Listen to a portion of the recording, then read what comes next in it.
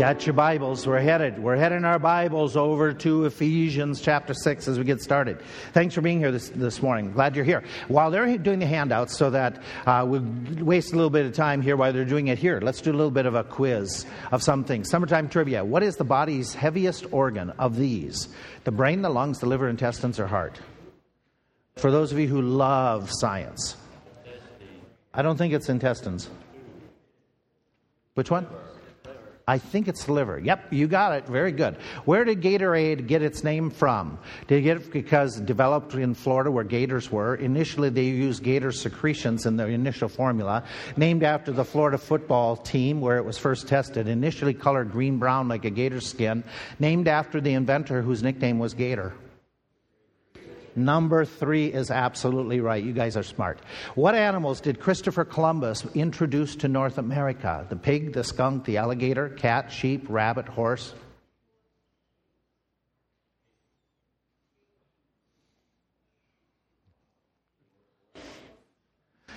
First of all, the first voyage was the pig. They weren't here. They brought the pigs because they would breed quickly and provide food, and they bred quickly in America.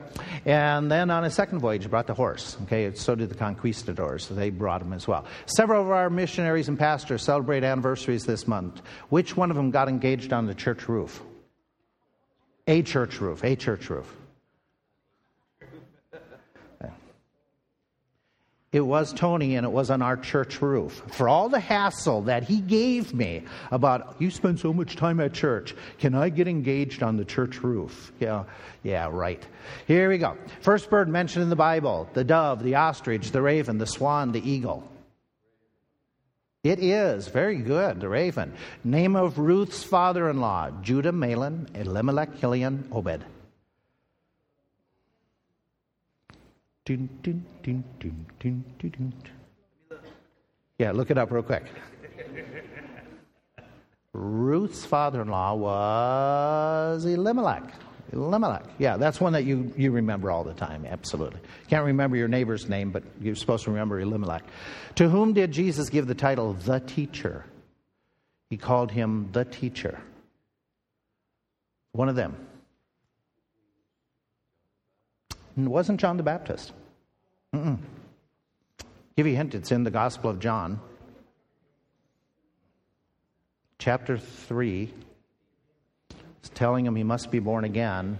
It's Nicodemus. Nicodemus calls him the teacher, which indicates to us that he was probably the chief teacher in the area of Jerusalem, heading up the synagogue/Sanhedrin teaching, which really makes that passage much more interesting where Jesus is saying to him, you being a teacher?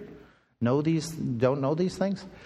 And let's do this one. Which of the following titles names are not given to angels? Ministers, watchers, the good angels, stars, holy ones, sons of God, Elohim, chariots. Not used in the Bible for the good angels. Elohim? No, they are called at times Elohim, which that is a title God takes for himself as well, yes. But being that spirit being. Chariots, no. They're called chariots, yeah. What do you have? Watchers, no. Stars, no. They're all, that's used. No, that's used too. Yeah. Are they called ministers? Yeah, they are. So what's the answer? Yeah, none of these are not. They're all used. All of them are used in the Scriptures. Plus, there's other titles there. It's a trick question. I just want to see if anybody was awake. Okay, by this point. Here we go. We are talking about the spirit world. You got the notes in your hand, so let's fly through some of the material. If you were here last week, we made these observations that there's lots of questions about the spirit world, about the angels and demons. And so we were going to deal with some of these questions. Are they real? What are they doing? Where do they come from?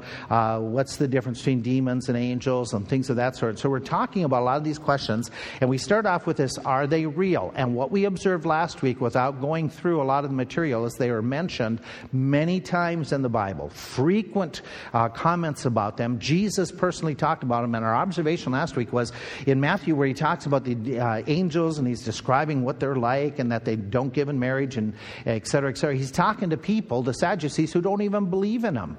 And he's saying, and they don't believe in the resurrection. He's saying, oh, by the way, way, in the resurrection, we're going to be like the angels. We're not going to give in marriage or be given in marriage. And so he uses teaching even in a group of skeptics. He's talking about this is real. He doesn't fudge away from it.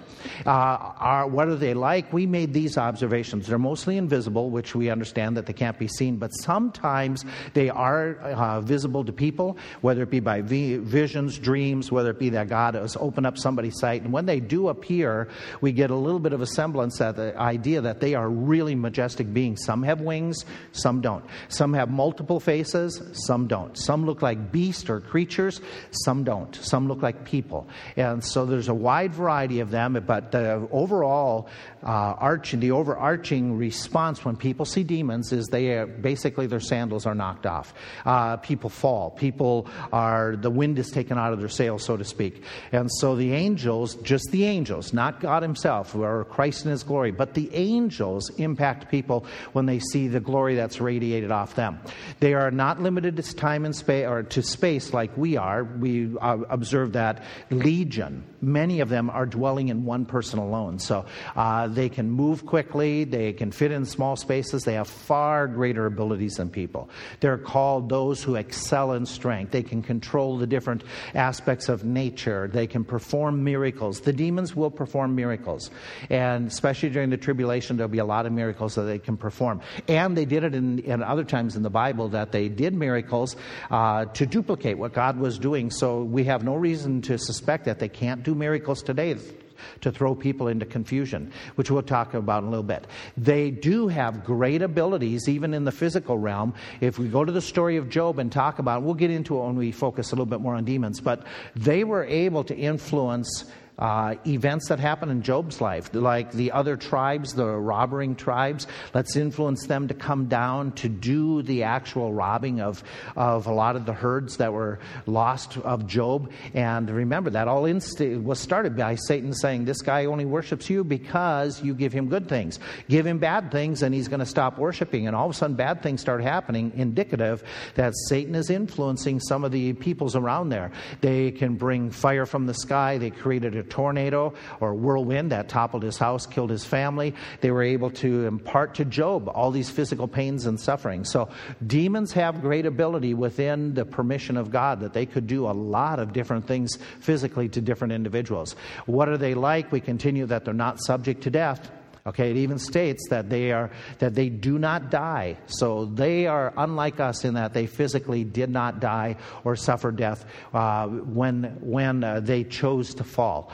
They are very intelligent creatures. In fact, in Ephesians chapter 6, this is a text that's talking about the spiritual warfare and what we're engaged in. It says in verse 10, and we're going to, in a few weeks, we're going to really investigate this more in depth. Finally, my brethren, be strong in the Lord and in the power of his might. Verse 11 of chapter 6 of Ephesians. Put on the whole armor of God that you may be able to stand against. What does your Bible read? You may be able to stand against the what? I have the wiles of the devil. Anybody have another word for the wiles? The what? Schemes. Okay. Anybody else? I'm sorry. Does somebody else have another different word? It's that idea, the trickery, the mental deceptions that they can give. And then he goes on, he talks about that we wrestle not against flesh and blood, but against principalities, powers, rulers of darkness, against spiritual wickedness in high places. So we need to take heed that we put on the whole armor of God. Highly intelligent creatures. Oh, by the way, and very organized. Okay, in the sense that we'll see when we come back to this passage, that they are intelligent, they are powerful, they are organized, in that principalities and powers has the idea that there's an orderliness. They're an army that goes to war that's very organized and has a systematized approach. And they portray unique traits that elevate them above other parts of creation, just like we are different from the animal kingdom. In that we possess, in the image of God, we possess certain characteristics and traits that make us better than the animals. Combining these traits, we basically have it like this way, that we have not only a soul that lives beyond physical life, but we have intellect. Okay, and talks about angels having that intellect, that desire to look into, to research, to study, more than just response, more than just what we would call, an animal's absolute innate instinct. We're talking about learning and seeking. I know you can teach dogs tricks and cats tricks and things of that sort and different animals, but we're talking way beyond that. The learning, the self-awareness. The angels answered and said to him, or the angel answered and said, I know that you seek Jesus Christ. So there's an awareness by the angels that's higher than most of the creation. They have emotion. There is joy in the presence of God. They are moved by the holiness of God. So they have intellect. They have emotion. They have will that says that they will make choices that talk about consequential choices. And Satan talking about that, remember to look at the text, he says, I will. So he's very motivated by his own choices and his predeterminations. And we mentioned as well that there's the will, but they also have a moral code. There's an innate moral code within people we call conscience. Angels have a moral code too. We wrestle against the rulers of darkness. They have chosen, some of the demons have chosen to be at war with God, and there's going to be that absolute war that's going to take place in the tribulation. There's going to be the final time that Satan's kicked out of heaven, where he has access even now. But he's going to fight against God. He's choosing a moral side, or he has chosen it, and he's going to carry it out in the days ahead. For all their abilities, let's remind ourselves, they are not omniscient. They are limited. They are not omnipotent. They are not omnipresent. They are not God.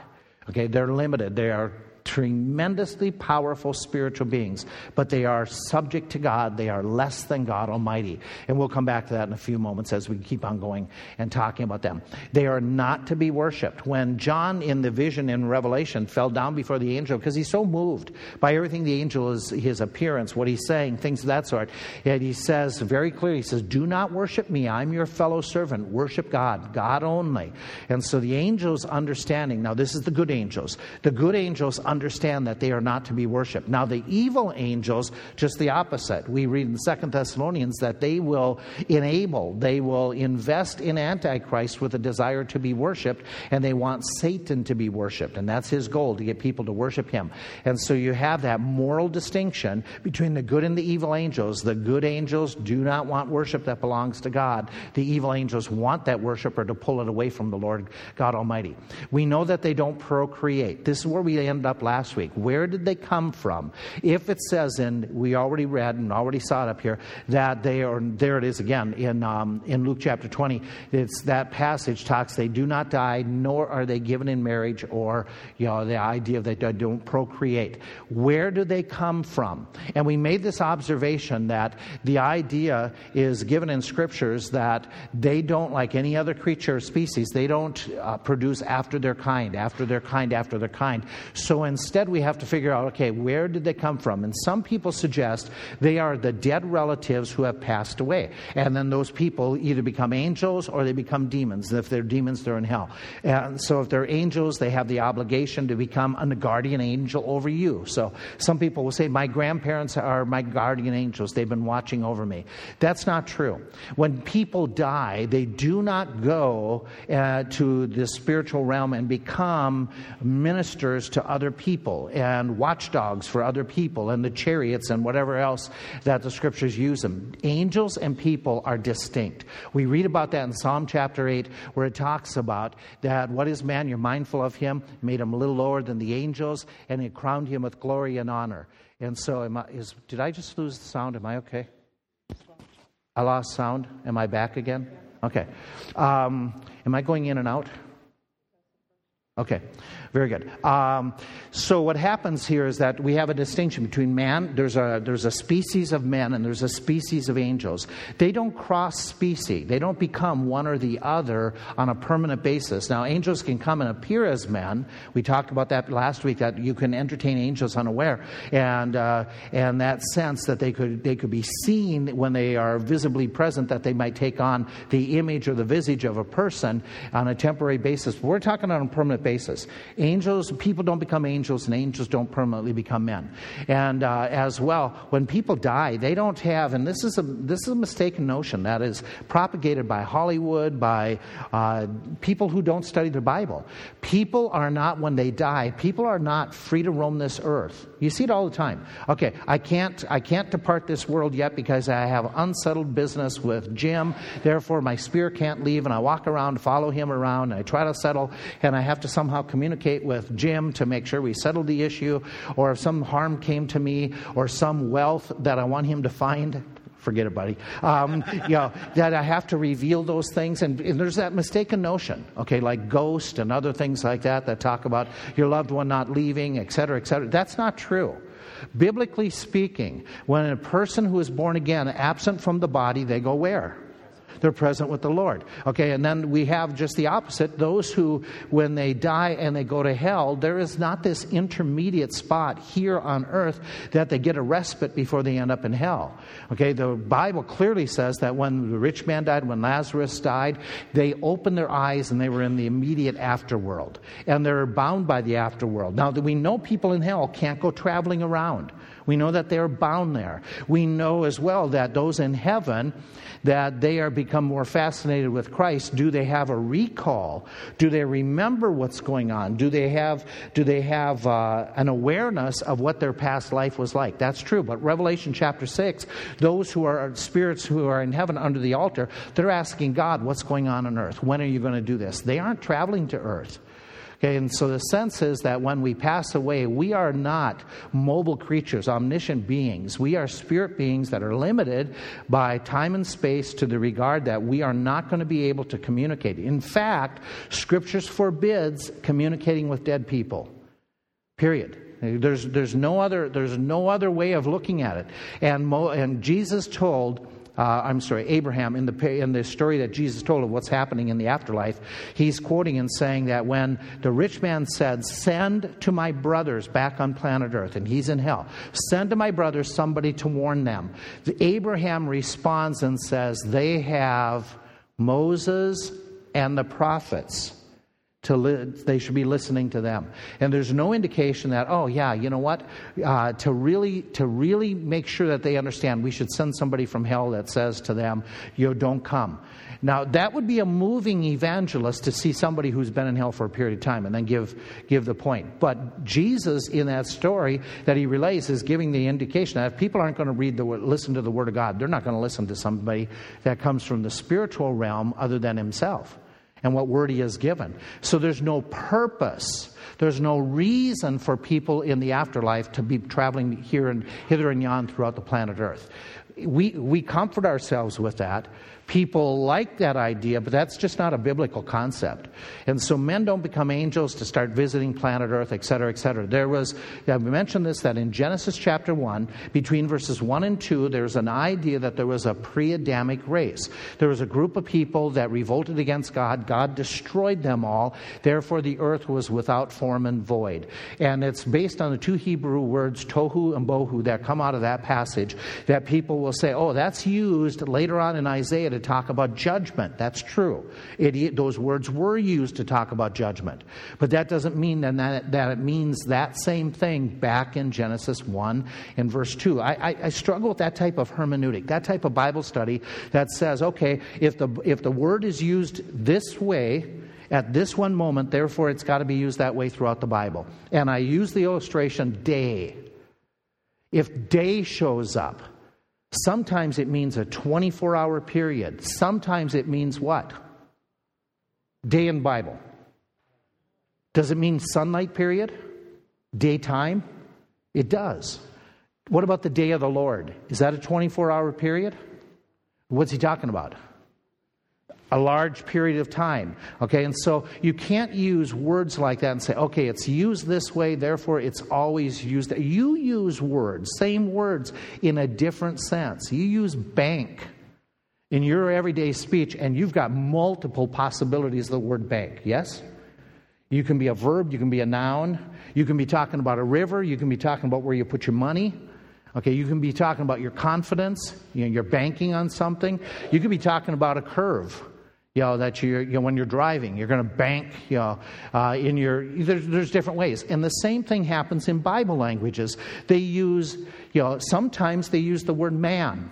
How's the word man used in Scripture? Sometimes it refers to everybody, like mankind. Sometimes it refers to a person. Sometimes it refers to a gender group. Sometimes it's plural, in the sense of, man in general, da-da-da-da-da-da. And so that idea of tohu and bohu out of Genesis 1 to say that there was a whole other group of people that were created, that's kind of a stretch. And you know where it came from? There's a philosophy in the world that this idea of a long age between Genesis 1 and Genesis 2 happened on planet Earth. It was motivated not by theology first and foremost. It was motivated by science. What teaching of science were people trying to rectify with Scripture?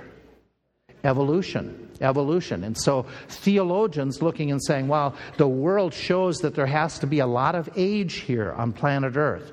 Therefore, we got to find somewhere in Scripture that there's a lot of big time period here. And that big time period could explain where demons came from and angels came from and all those types of things. And they forget the very simple fact that when God created, did God create the world with age? Yes, He did. When He created, He didn't create seeds of trees. What did He create? Growing trees. He created Adam and Eve fully adulthood so that they were able to do what? Fill and multiply the earth. And so He created the world with some age, and then there was the great catastrophe that made things even look worse because a lot of things were buried, and we call that the flood. Okay, and so anyway, all it said this is people will argue where did they come from, and they want to come up with some type of idea that fits, that they can squeeze into the Bible, and theologically you're just really pressed to squeeze some of this. They are not a product of Genesis chapter 6. In Genesis 6, I was going over this with the Preacher Boys this week, and I don't know if I mentioned it to you quickly as we were closing last week, but in Genesis 6, here's what you got in this text. And some of you have heard this, some of you are aware of this doctrine that is taught or idea that is taught out of Genesis 6. This is the passage in Genesis 6 that's talking about what the world was like before the flood came about. Look in verse 1 in Genesis 6. It came to pass when men began to multiply in the face of the earth, then daughters were born unto them. That verse 2, what do we have? There's a group of people here. The sons of God saw who? The daughters of men, that they were fair, and they took them wives of all that they chose. Okay, now here's the argument. Sons of God is used in Psalms to describe the angels. And so what the thought is that the sons of God, and Job chapter 1 as well, by the way, that the sons of God is referring to spirit beings, angels, demons. And what happened is they saw the daughters of men. And so angels and people, they cohabitated together, and the offspring are described in the following verses. It says, they took their wives, verse 3, my God says, my spirit shall not always strive. His days on earth will be 120. And verse 4 says there was, what's your Bible have? What type of people on the earth? Giants. Okay, there was giants. And do you have the Hebrew word there? Any of you? Nephilim? Okay, you'll find that word used. Okay, the Nephilim upon the earth, and also after that, the sons of God came unto the daughters of men, and they bare children. And if you look at footnotes, some in my study Bible, the footnote is this is angels cohabitating with men. That's a possibility of interpretation. I don't subscribe to that personally. I choose not to, just because I don't think angels and demons are physically able to procreate. And I think what the context of the passage fits better. The sons of God is talking about the line of Seth marrying into the line of Cain, and as a result, the line of Seth became more and more corrupt, and then there was only just one family or one unit that was left over trying to follow the Lord God, and that was Noah and his family, basically his grandfather Enoch and Methuselah, and then Noah. And so it's not that idea that they were cohabitating. To me, it just fits too much mythological and doesn't agree with other scripture.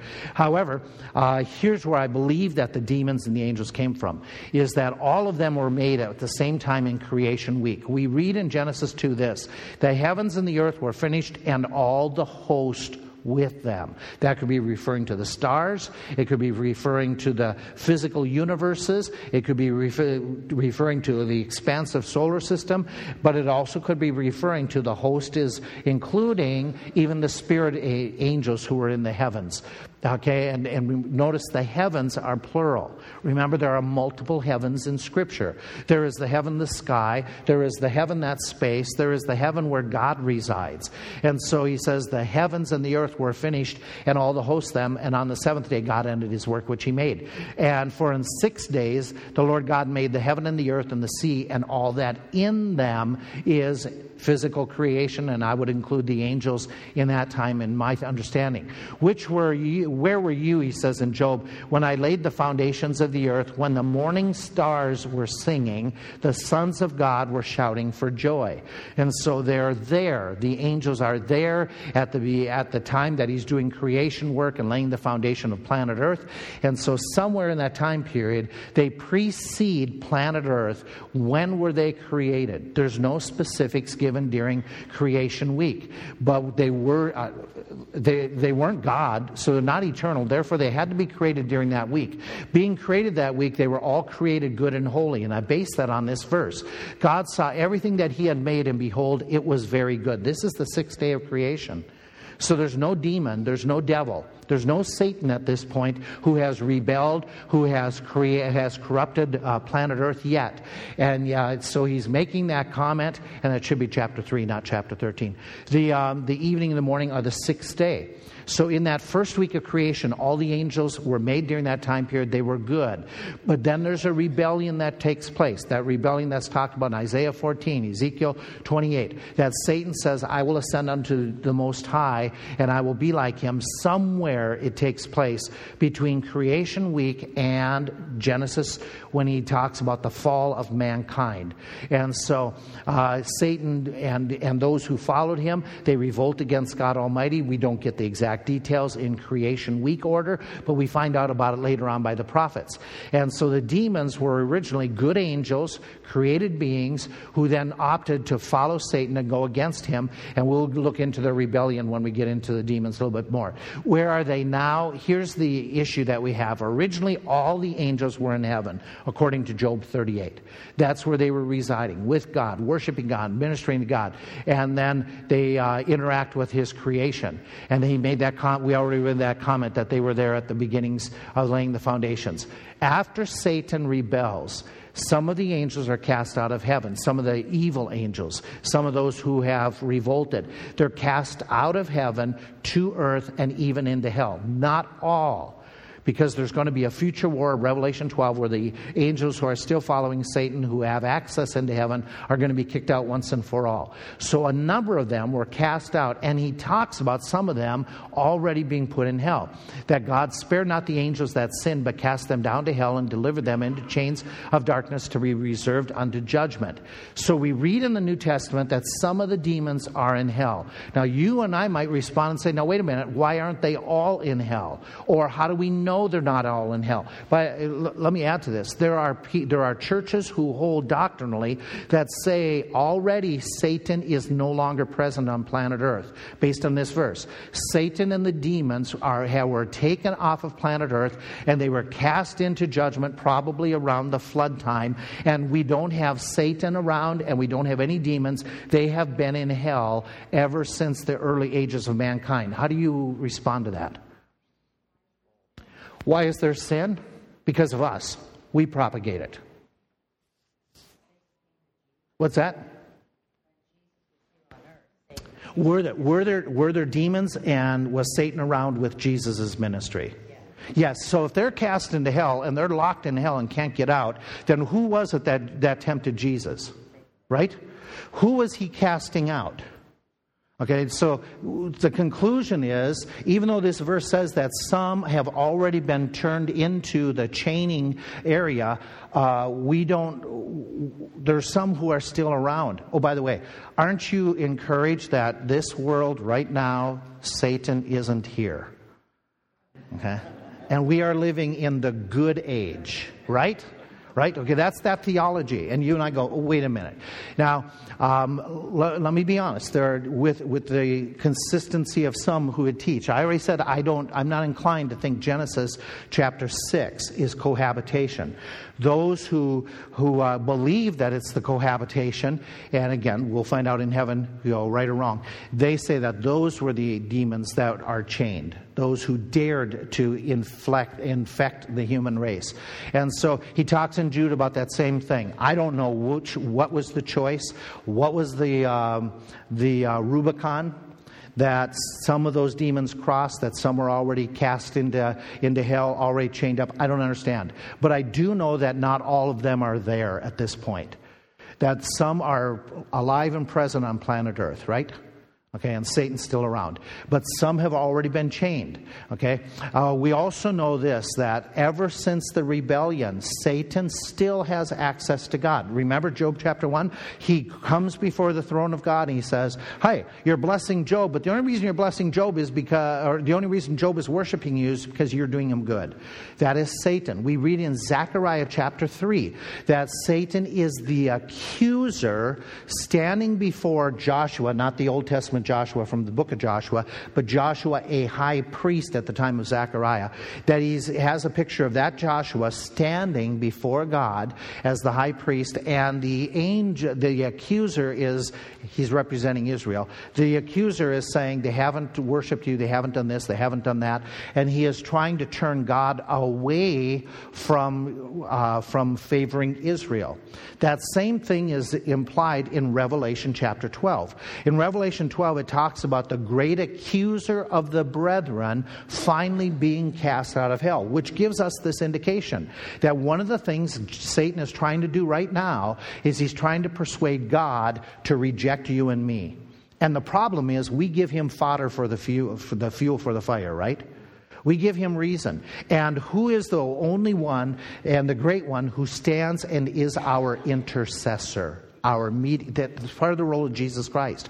Jesus Christ is pleading our case, our cause before the Holy Father. And so when we are accused, and I don't know about you, I give Satan fuel every day to make accusations, that he is still having access to make accusations against me and against many of the brethren.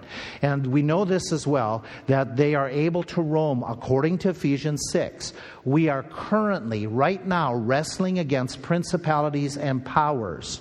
Okay, that's not an imaginary thing. We are wrestling against the spiritual wickedness in high places. And that is not talking about the United States government. Okay? We are talking in that text about demons who are actively engaged in battle against the believers. So some of them are around. They're roaming this planet. And so we have the conclusion that demons are roaming, some are chained, some are roaming. We also have the conclusion that angels, some are in heaven ministering before the throne. They're locked into that obligation. They're the creatures doing the holy, holy, holy. And others are able to roam planet Earth by God's permission in order to assist us and to help us. Okay, and we already mentioned the Ephesians passage. The goal of the evil angels is very simple. They oppose God and anyone or everyone who is pro-God. They are anti-God. They are anti-good things. They are anti-morality. They are going to attack believers emotionally, spiritually, physically. They're going to do it in all different senses. In fact, does Satan want unity within the body of Christ? No. Does he want you praying? No. Does he want you obeying God? No. He doesn't want you doing those things. Does he want your marriage to be a good, successful, God-fearing marriage and raising godly kids? Oh, no. We understand that, and there's multiple illustrations in scriptures that where specifics are given, where Satan is attacking believers, such as married couples, and we read about that in scriptures, that marriage is underway. Preachers are easy. He talks about how preachers are easily lifted up with one besetting sin, that they fall into the snare of the devil. Do you remember what it is? It's pride. It's pride. And he talks about usually the youthful clergy, which as years go by, they're not the only ones of us who struggle with it, but that pride that Satan is trying to use to have us destroy our ministries. And so he's alive and active in planet Earth. In fact, he is described in Scripture as a roaring lion. And that's just not like the idea that he's making a lot of noise, all bark, no bite. That's not true about Satan. He is an actual enemy trying to destroy us. And so we're going to do this one of these Sundays, we could talk about the wiles of the devil, we could talk about the tricks that he uses, and we will in one of our lessons detail them and define some of those things that he uses, because you and I are not to be ignorant of his devices. That is clearly stated in the New Testament. Be not ignorant of Satan's devices. By the way, do you remember in what text that is? It's in a text that he is writing in 1 Corinthians chapter 2. He is saying we are not to be ignorant of his devices. And the device that is used in that text is somebody has sinned in the church. They were supposed to put that person out of the church, but now that person has repented and come back to the Lord. And what was the issue with the church? They were struggling with doing what with this person? Forgiveness towards this person. And he makes that comment that we need to be careful and not be ignorant of Satan's devices. And in that particular context, it's the idea of lack of forgiveness, hanging on and being bitter towards somebody. And so the wiles of the devil, they are just absolutely profound how he attacks. Can he use temptations to disobey the Word of God? Commands of God. Does Satan use temptations to get people to disobey God? Give me a Bible illustration of that. Where did he tempt somebody to go against the Word of God? Jesus Christ. Anybody else that you can think of? Think really far back. Yeah, Adam and Eve, right? He says to them, "Yea, hath God said." And he says, "If you eat, you shall not die. You shall become as..." Yeah, okay. So he uses temptations. We understand that. In fact, I put it down there. I forgot I had. That he makes these comments about, that idea of people going against the Word of God. Jesus was tempted. And I want to pause and just make this comment. If Jesus can be tempted by Satan, then we can be too. Okay? If Satan's willing to take on the most holy of human beings, the most powerful of human beings, what does that tell you about Satan? He doesn't care. Okay, that's good. What else? He's powerful. What else? He's bold. Anything else? Oh, man. He's I'll put it all together. Satan's he's no wimp. He's out to destroy. If he thinks he can destroy the Son of God, then surely what does that tell us he thinks he can do with us?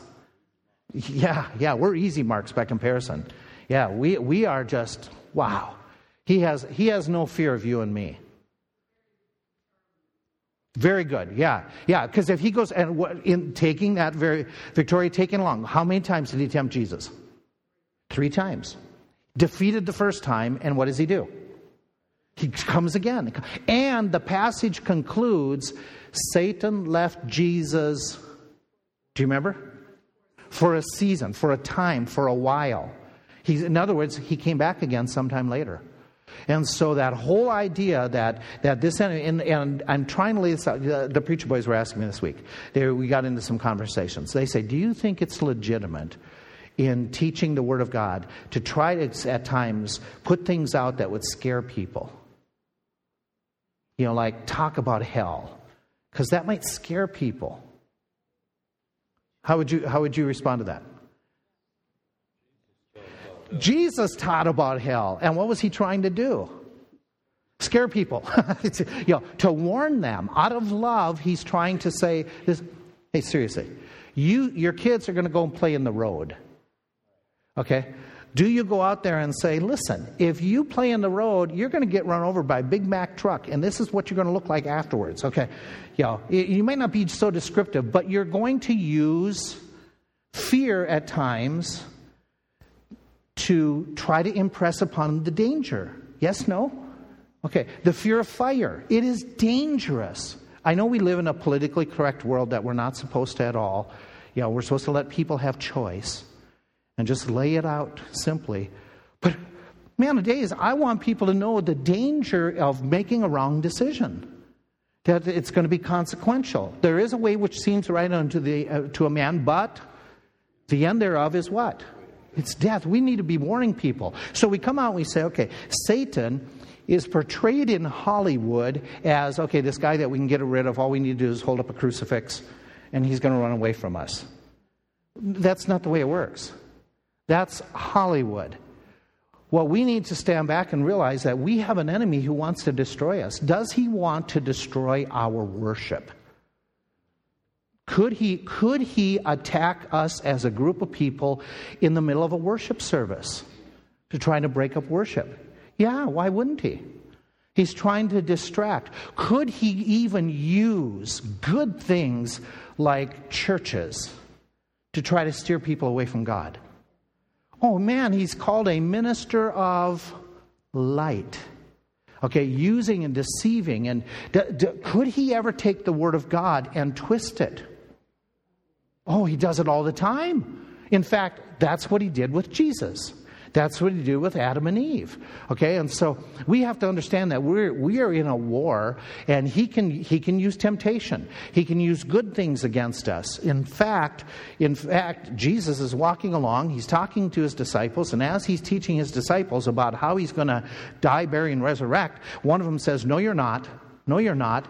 And here's his best follower, his leader of his group, saying to Jesus, "You can't do that."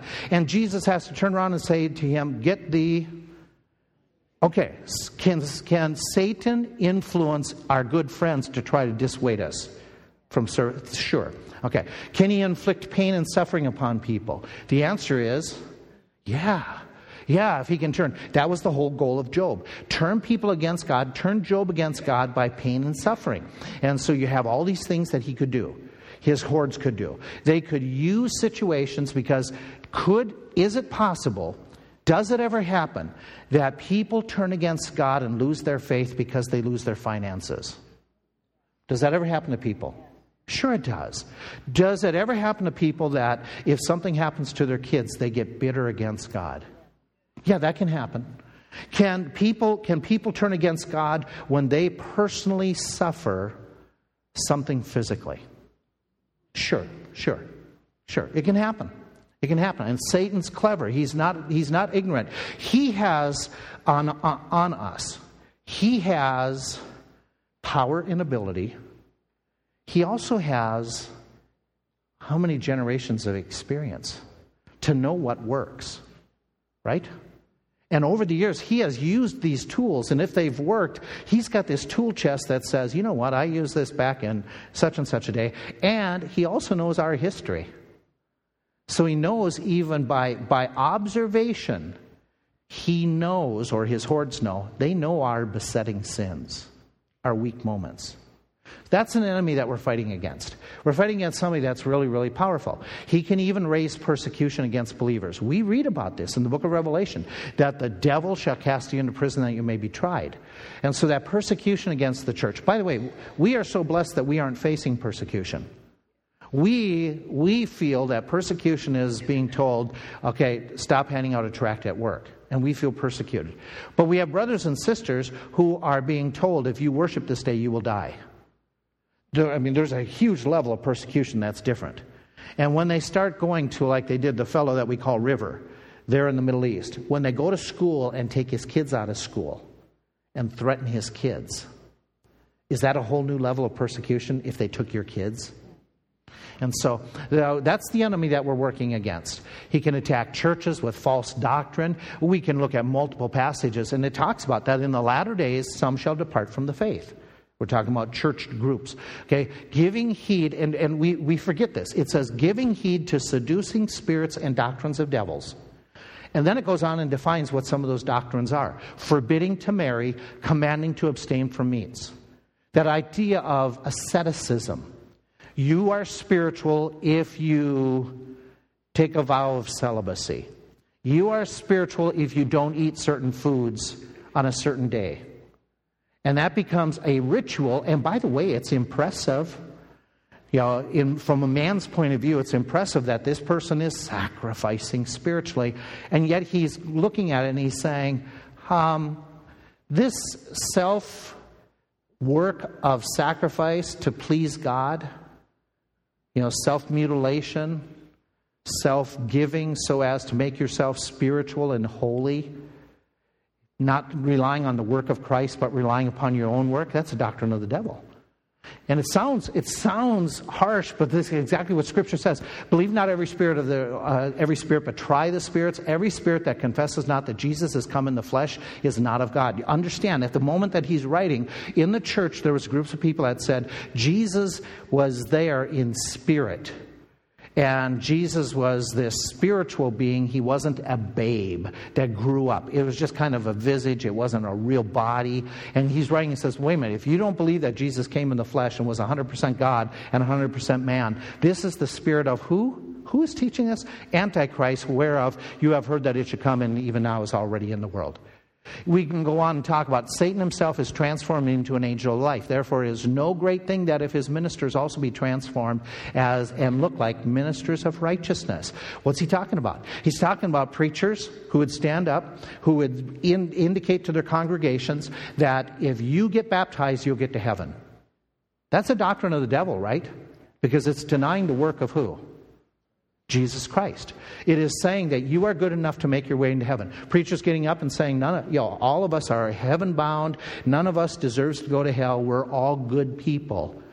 That goes totally contrary to the Word of God. That goes totally contrary to the ministry of Jesus Christ. The ministry of Jesus Christ is He's came to seek and to save that which was lost. And in the result of that, for God so loved the who? The world that He gave His only begotten Son. Okay, and so you start laying this out and you go, wow, Satan's clever. That brings us back to this, and let me conclude with these few thoughts. We need Jesus Christ. Big time. When you and I talk about this, we need to understand we are not able to withstand Satan in and of ourselves. We just can't do it. There is just no way that this can possibly happen. But with Christ, we can resist, because greater is He that is in you than he that is in the world. Okay, watch these thoughts about Jesus Christ. And knowing that He's our brother, He's our ally, He's our helper, He's our defender against even the evil one. This is so encouraging that He is greater than Satan. We know this as well. It says in Colossians chapter 2, He spoiled the principalities and powers and made show of them openly, triumphing over them. The word spoiled has the idea He stripped them of power. He took away all that was then. Some of you, when a storm comes through, you are spoiled of your electricity. The idea is the wires went down, you're stripped of that electrical power. And He's saying, that's what I've done to Satan. When I died and buried, and especially when I resurrected and ascended up on high, I spoiled Satan. I stripped them of their power. They still have it, but they cannot use it against you if you don't let them. That he says in Hebrews, that I destroyed them. That through death He might destroy him that had the power of death. That is to take away his power, to strip him again. Okay, it's not the idea that some say, oh, see, Satan's not in the world today. Satan's not, he's been destroyed, he's been annihilated. That's not what the word means. The word to destroy in that text doesn't mean annihilated. It has the idea that his power has been taken away. It's kind of like your sports teams. It's kind of like, the championship. That all of a sudden this week in basketball, the one team is sweeping the other team. They spoiled them. They destroyed them. They swept them away, took away their power. It doesn't mean that they had none. It's just that they couldn't succeed unless the other team wanted them to succeed on the basketball court and let them beat them, which they didn't want, and so they swept them in 4 games. Okay, Matthew 16:18 is very clear. I will build my church. This is a phenomenal passage. I will build my church, and the what? The gates of hell shall not prevail against it. Can Satan stop the movement of the church? Not from a spiritual point of view. If we let him, otherwise he can't. He can't. Because Jesus Christ has disabled him if we resist. If we stand against the wiles of the enemy. So what we need to do is remember this. Finally, my brethren, be strong in your own self. It's not what it says. I'm going to be strong in my family. It's not what it says. It says, be strong in whom? In the Lord. In the Lord. Now, how do you become strong in the Lord? Prayer, meditation of the Word of God, walking close. You must abide in me, and I will abide in you. And so we come back and ask this final question. How's your walk with the Lord? It's all back to, what is your walk with the Lord like? We're going to talk about a little bit more about those things as we get into our worship, so let's get ready for it. Thanks for listening.